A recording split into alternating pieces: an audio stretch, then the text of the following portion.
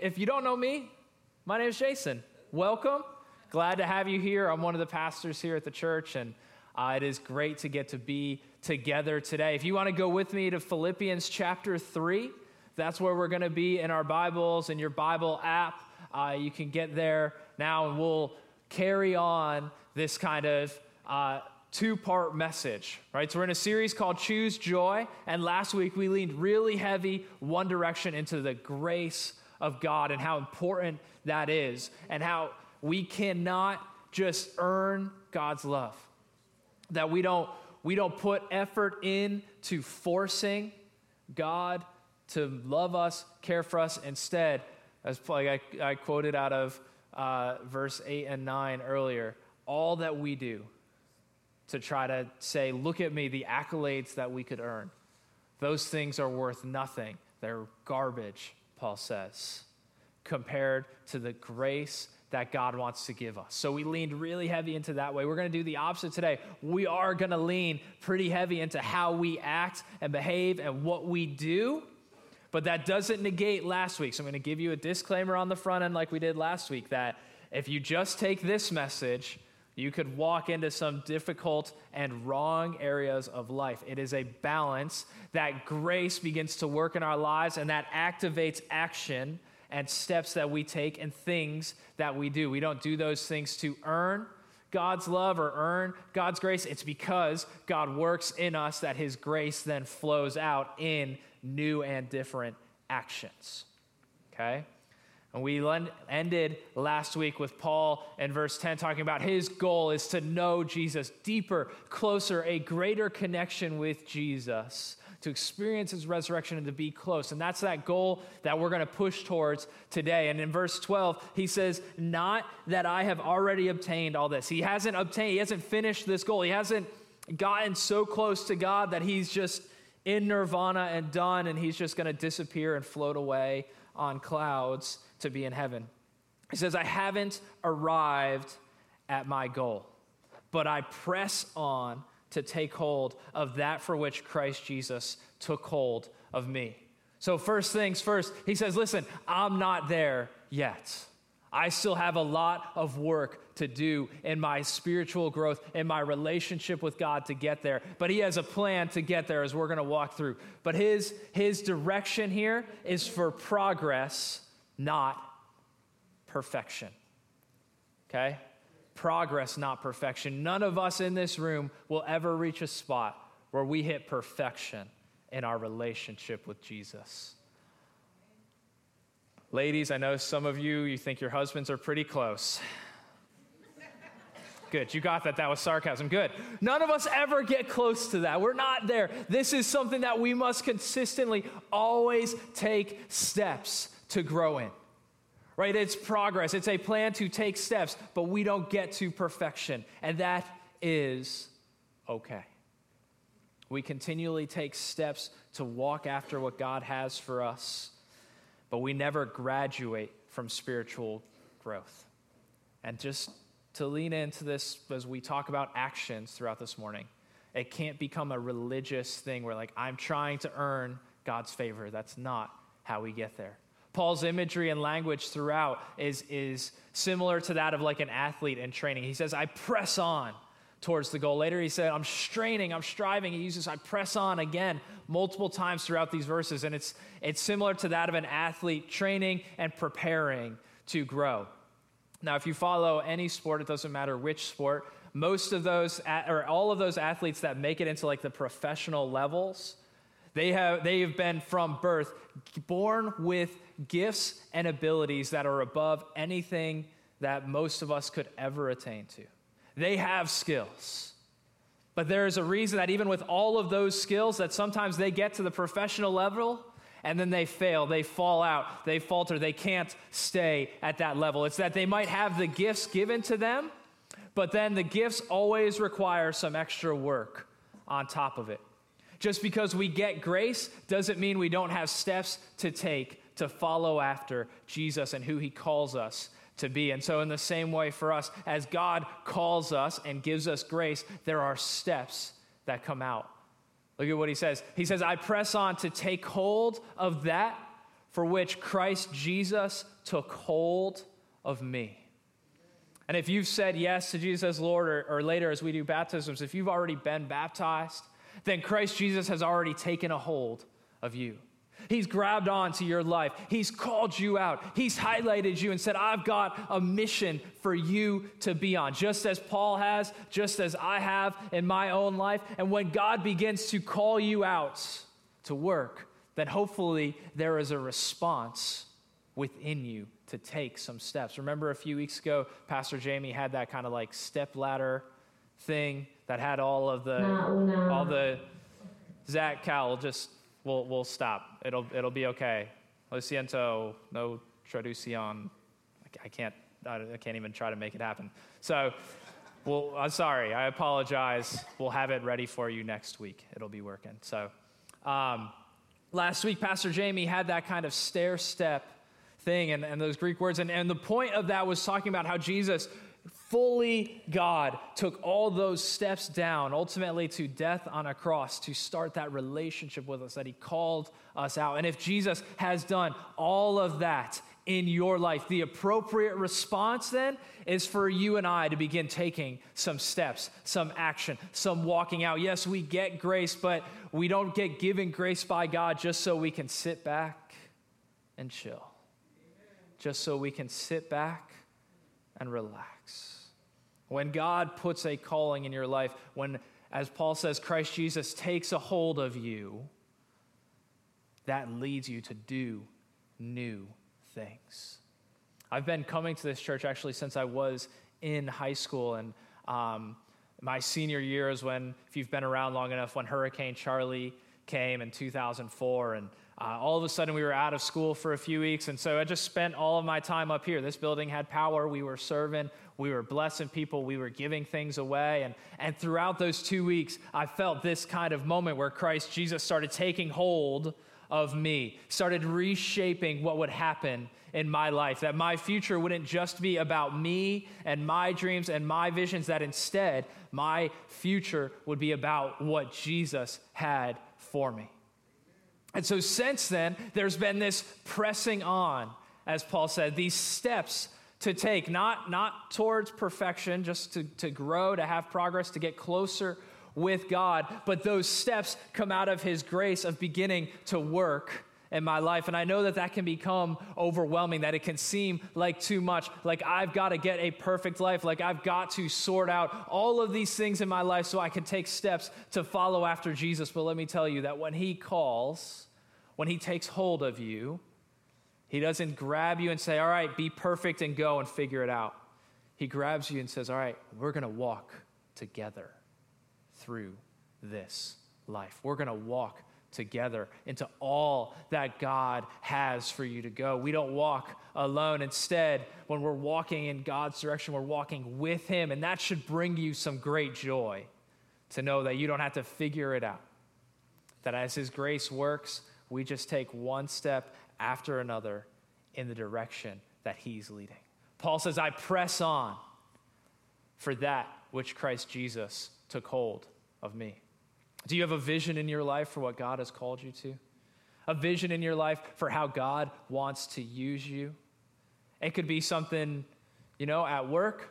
Maybe, let me give you something if you don't have anything. Let me just give you a thought.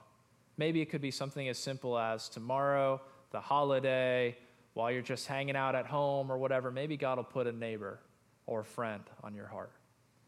And maybe he'll take hold of you tomorrow or today to say, go talk to this person. It could be something as simple as that. Say, hey, I want to use you to bring my grace, my joy, my comfort to someone else.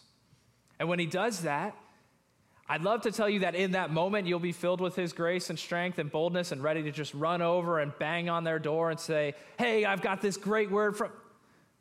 Usually it takes a lot of steps to get there. Usually you have to take a few steps and you don't feel God's grace and you're walking up to the door like, God, I don't have anything to say. I don't know what I'm going to do, but I'm ringing the doorbell and, oh, God, I hope they're not home because I don't know what I'm going to do when they open that door. Don't lie. That would be some of you. Come on now. Come on. But they open that door and you know what happens in that moment? If it's something that God has brought you to, God will start speaking through you. he'll give you some words of encouragement, some words of grace, some words of comfort. You never know where somebody else is at in their world, but God sees them, and he'll often use us. But you got to take some steps. That's where that grace starts showing up. Not beforehand, but in the doing. That's when God's grace often starts to flow. Now let me pause and connect with some of you that are elders, that I know you've been doing this for a long time, right? Paul in another place says, do not grow weary of doing good. It's easy to spend 20, 30, 40, 50 years pressing on and to start feeling tired, start feeling worn out. But our heart for you at this church would be that you would never feel like it's somebody else's time, like you've graduated beyond or just let somebody younger. Listen, I've grown up under a lot of you, and I'm really thankful for those of you that are elders that have loved me and cared for me and walked with me for 20 years as we've been down here in Florida. And our younger crowd will always need those who have gone before us. You cannot get tired of doing good. You cannot get weary of pressing on. I know sometimes it's difficult. Sometimes it takes a lot to press after all that God has for you. But if we stop, we don't ever drift closer to Jesus. We don't ever drift into good things. We don't ever drift into a deeper relationship with God. That, to get there, requires some pressing on, requires some relationship, requires us to take steps to follow after him. Keeping in that kind of imagery that Paul has of this athlete training and preparing, I want you to think of it like running a race. And some of you, maybe you've been running for a while. But you know what you don't do in a race? You don't get 3/4 of the way through and then start to jog. Is that a good strategy? Even if you're winning, is that a good strategy? No, you can't let up. You can't let up because somebody else will come and pass you. Right? If you see a movie and the ending is terrible, how was the movie? Terrible. How something ends really matters. And in our lives, it's the same, that how we finish our stories really matter. And if you're older, man, let me just implore you, keep going, keep running, keep doing the steps that God calls you to, because our church needs you. We can't ever drift.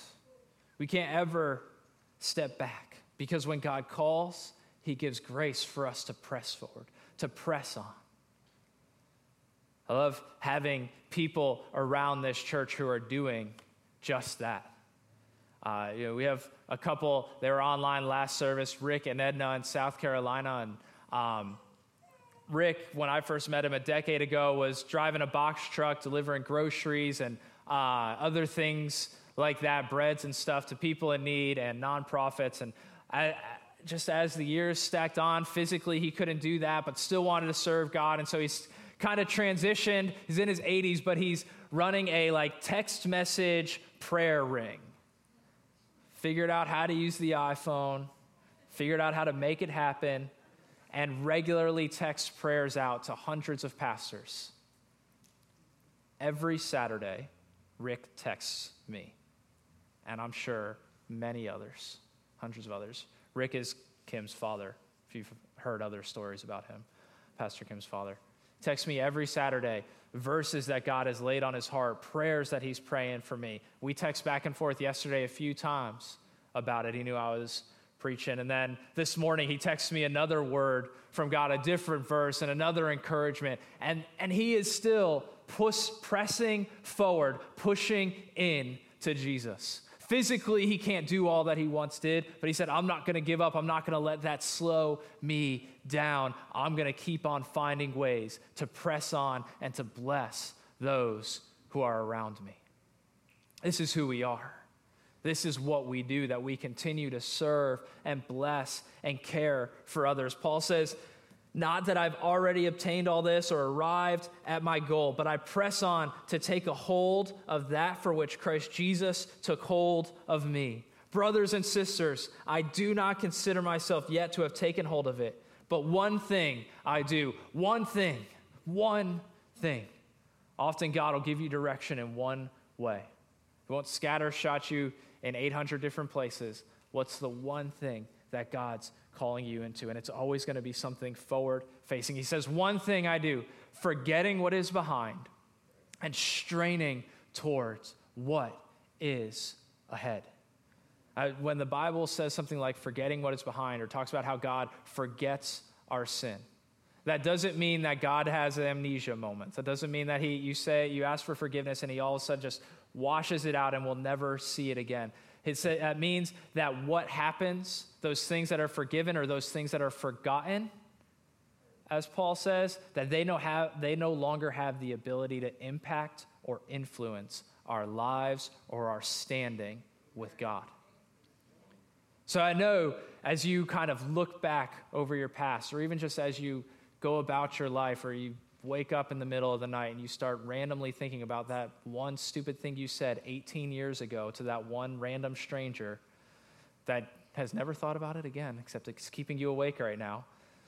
Those moments, they come up, they happen. Your life may have been really difficult in the past. Maybe you've made some bad decisions at times, and those things may have hindered you for a season. But Paul says, one thing I do, I forget what is behind and I strain towards what is ahead. On the last day of school, my daughter, who's 9, broke her arm. She was at PE, she ran into a friend. He fell down one way into the grass and was perfectly fine. She fell down the other way, landed on the sidewalk, broke her wrist. Had to get a cast, all that. So we just got her cast taken off on Wednesday. And her first response was, it feels like I have no bone in my arm. The cast that had been supporting it was gone. And what had been strengthening her was gone. And she spent the rest of the day with her arm kind of close in, huddled away from things, protecting it, unsure of whether or not she could use it, afraid of what would happen if she tried to do something. We didn't just cut the cast off at the house with the grinder out in the garage and say, all right, you're probably good to go. No, we were at the place. They took it off. They x-rayed it. They showed her the x-ray and said, hey, you're good to go. What has hurt you has been healed, and you can live normally again. But her first response was to keep protecting, was to shy away, was to let what had at one point been an injury continue to affect how she lived.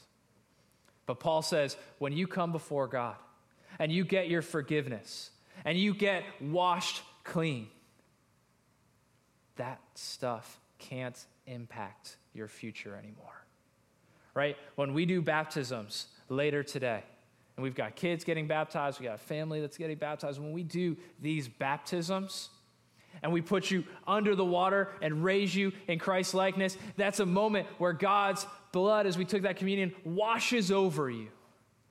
And God says, I don't see that past anymore. It's not going to influence how I look at you. I see Jesus in you. And if God is saying that to you, if you've been baptized or you took communion this morning, in those moments when God starts saying that to you, how foolish is it for us then to say, well, I have these old things in my past and I'm going to let them impact me. And God says, no. I don't let them impact you. I'm not holding them against you. Listen, I know it can be difficult to move on from things in the past, right? Paul doesn't say, I forget what is behind and easily wander forward into the future. He says, I forget what is behind and I am straining. I am working hard to go towards what is ahead. It takes effort. It takes work. You might have to go apologize to somebody. You might have to forgive someone. You might have to change some bad habits. But there's grace in those moments. And as we do those things and get forgiveness from God, we've got to leave them behind. So that way we can go forward without them impacting us. That's the easy side to see, forgetting the past, the hard things. But I've known some people whose lives have been derailed by the good things in the past.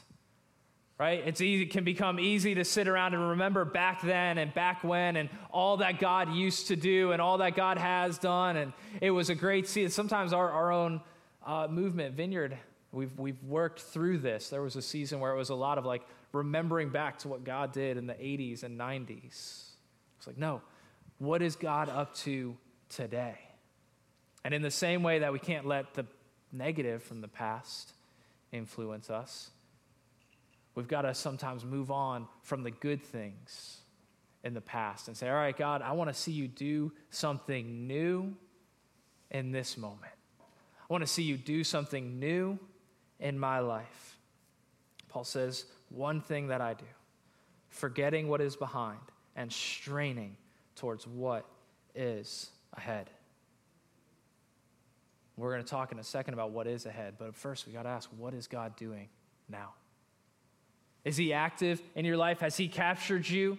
As verse 12 said, then you start to forget what's behind and look towards the future. I love our dinner church service because we have a lot of people that serve and help, that make dinner church happen, that they don't have to do that, right? Deborah, who helps kind of run all of that, she's a staff member for us, but she's not paid, right? Deborah works 20 plus hours a week, not paid, doesn't need to be paid. Things have been good in the past. And so I was talking to her yesterday about why she would spend all of her free time doing that. So that's what I love to do. I want to be there for other people. God has captured her and called her into this way of loving and caring for people. And she said, all right, I'm going to forget what's in the past. I'm not going to just sit back and relax because things have been good. I'm going to go after caring for and blessing other people. About a decade ago, a couple named Bob and Sue moved back to Cape Coral for one reason: dinner church. They had the means, they could have lived anywhere in the world, but they chose wonderfully lovely Cape Coral so that on Thursday nights they could come up here and pour tea into cups for people who were in need. Because they said, life's been great, but there's more that God wants to do right now. And rather than just sitting back and retiring and thanking Jesus that he died so I could have this wonderful retirement, I want to be engaged in what God is doing around me. And now there's nothing wrong with retiring. There's nothing wrong with relaxing. There's nothing wrong with going home and taking a nap today, taking the day off tomorrow and enjoying your family. But when God calls us to take some steps, that's when we've got to move. That's when we've got to be willing to be active, to step into what could be easy or difficult things. Paul says, forgetting what is behind and straining towards what is ahead, I press on towards the goal, to win the prize for which God has called me heavenward in Christ Jesus. I press on towards knowing Jesus. The prize is Jesus. And he says, I'm going after him. With Jesus comes the kingdom and all the blessings that God has for us. And Paul says, I'm chasing after all that God would do in my life. It takes work, right? He said, again, I press hard. And when we press through these moments, it's hard work, but if it's what God is leading you to, it should be bringing you joy as well, because we have a future that is full of hope. I want to close with Matthew chapter 13, and a parable that Jesus tells that kind of gets us in line with this kind of thought. In Matthew 13, Jesus says this, verse 44, the kingdom of heaven is like treasure hidden in a field. And when a man found it, he hid it again, and then in his joy went and sold all that he had and bought that field. So it's a little bit different but similar kind of line of thinking here. As Jesus says, this is what it's like to chase the prize, if I can pull Paul's language in. That when you find it, you go and sell all that you have because that prize is worth more than anything else in your life. So I remind you of last week's message that Paul says, all I've done, all I've accomplished is rubbish, is garbage compared to knowing Jesus. And Jesus says in Matthew 13 that knowing him, it's like a treasure hidden in the field. And when a man found it, what is that moment? That's a moment of grace, right? That in his looking that he finds this treasure, that's a moment of God's grace showing up. But the man doesn't just say, wow, that's amazing. Let me just kind of camp out here and see what happens. No, he doesn't just say, all right, that was an awesome experience. I had a really good hour. Let me go on about my own plans. No, it says, when the man found it, he went and sold all he had So now you have the effort, the pressing in part towards Jesus. He found the field, that's the grace, and then he sold all that he had so that he could go and buy that field. There are two sides to this, that we receive God's grace, and then that grace activates actions out of us, that I would then go take some steps to follow after him, to chase after all that he wants to do in my life. But I love that there's a little piece in the middle too, in that verse. The man finds the field, he hides it, he finds the treasure in the field, he hid it again, and then in his joy, he went and sold all that he had so that he could buy the field. Why would he have joy over that? Why would that bring joy? What is the field worth? Everything. The field is worth more than all that he has. Paul in verse 14 says, I press on towards the prize, which is Christ Jesus, that he is worth more than everything that you could ever accomplish on your own. That he is worth more, knowing him is worth more than anything I could ever do in my own strength. I could work and strive and just do all that I could in my own, and it would be a failure, except for if it's in his grace, if it's to point me to be closer to Jesus. Then that field and that treasure is worth everything because it's getting to know Jesus, it's getting to grow with Jesus, and that brings great joy.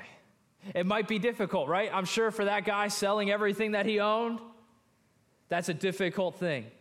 In Paul's language, pressing on is a difficult thing, but it is always worth it because the prize of knowing Jesus is greater than any prize, any blessing, anything that you or I could ever attain on our own.